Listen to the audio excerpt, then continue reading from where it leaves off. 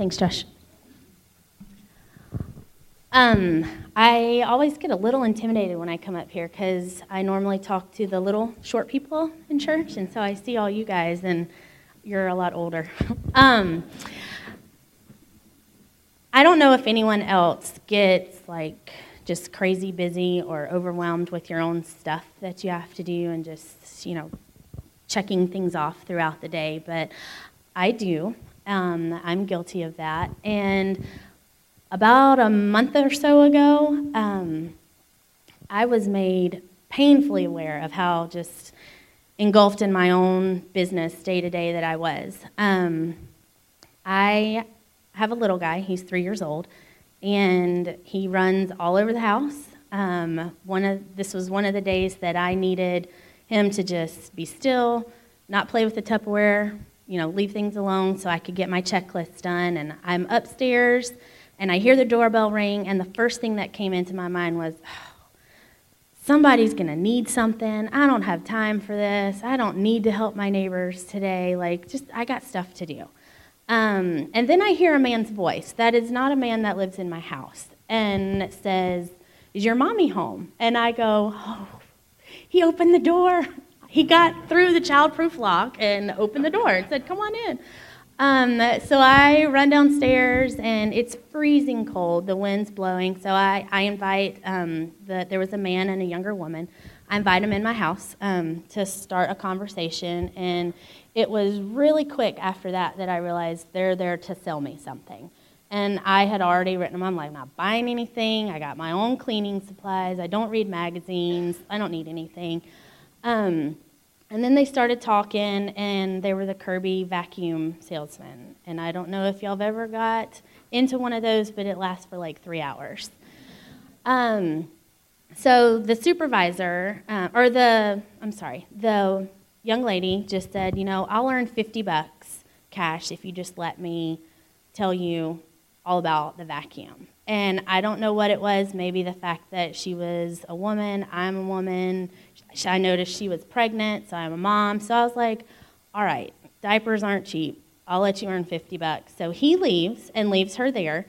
And she comes in, and the more I thought about it, I'm just like, I've already seen this vacuum display. And my house is really not set up for you to just, plop all your vacuum parts out. So I already know about it.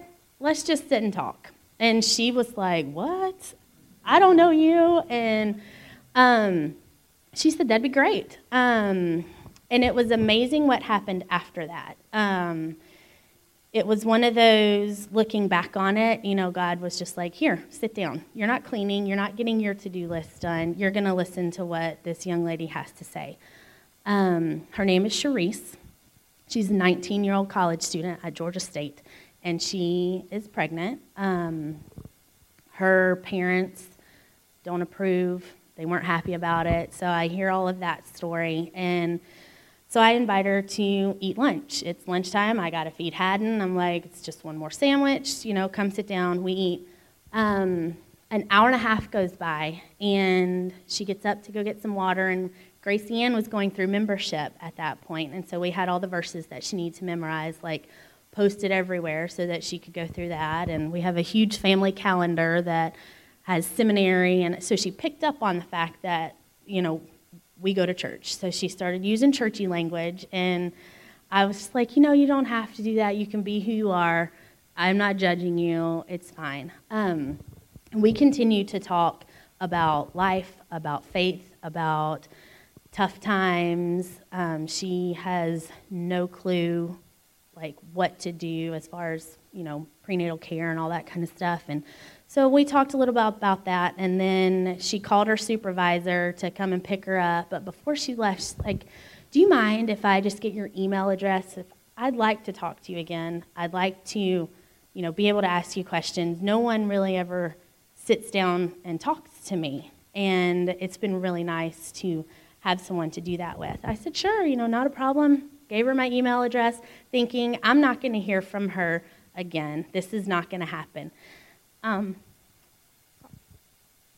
week later, she emailed me, and we've gone to lunch. We've talked back and forth, and she's really just wanting something. She knows that something is missing in her life, and she's seeing that just in building relationships, or I'm seeing that just in building relationships with people, that I did not want her in my house. I did not want to talk to anybody. God has convicted me of just being busy and not letting him do his work. And I'm very thankful and humbled that he's done that, because since then, I've met with her. I've met her boyfriend. They have gotten back into her parents' house. It's been really neat to see how God has put people in her life in front of her where she lives in Georgia State, or down by Georgia State, that are doing the same thing. And I just got an email from her this week just saying that they're going to try out a church down there that's close to them, and never would have done that had this person not met them at Chick-fil-A and just paid for their meal. They were standing in front of them.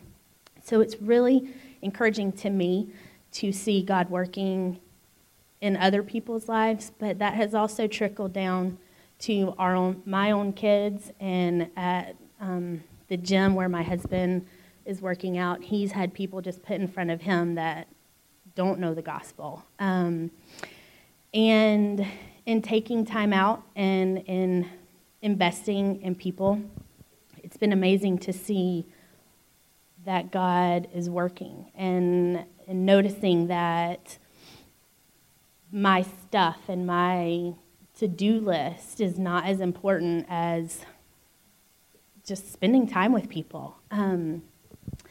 So I just want to share that with y'all. It's been a huge encouragement to me, a huge encouragement to Chris. It's gone through all facets of our life. Some of it is starting even to trickle through children's ministry here with the opportunity that came up with Kennesaw Elementary and the blessing bags that Aileen has been able to make contact with. And it just amazes me that people are like, wow, you want to invest time, and that's just what it is. God gives it to us, and it's been nice to see, or it's been really encouraging to see my time be blessed in someone else's life. So thanks for letting me share.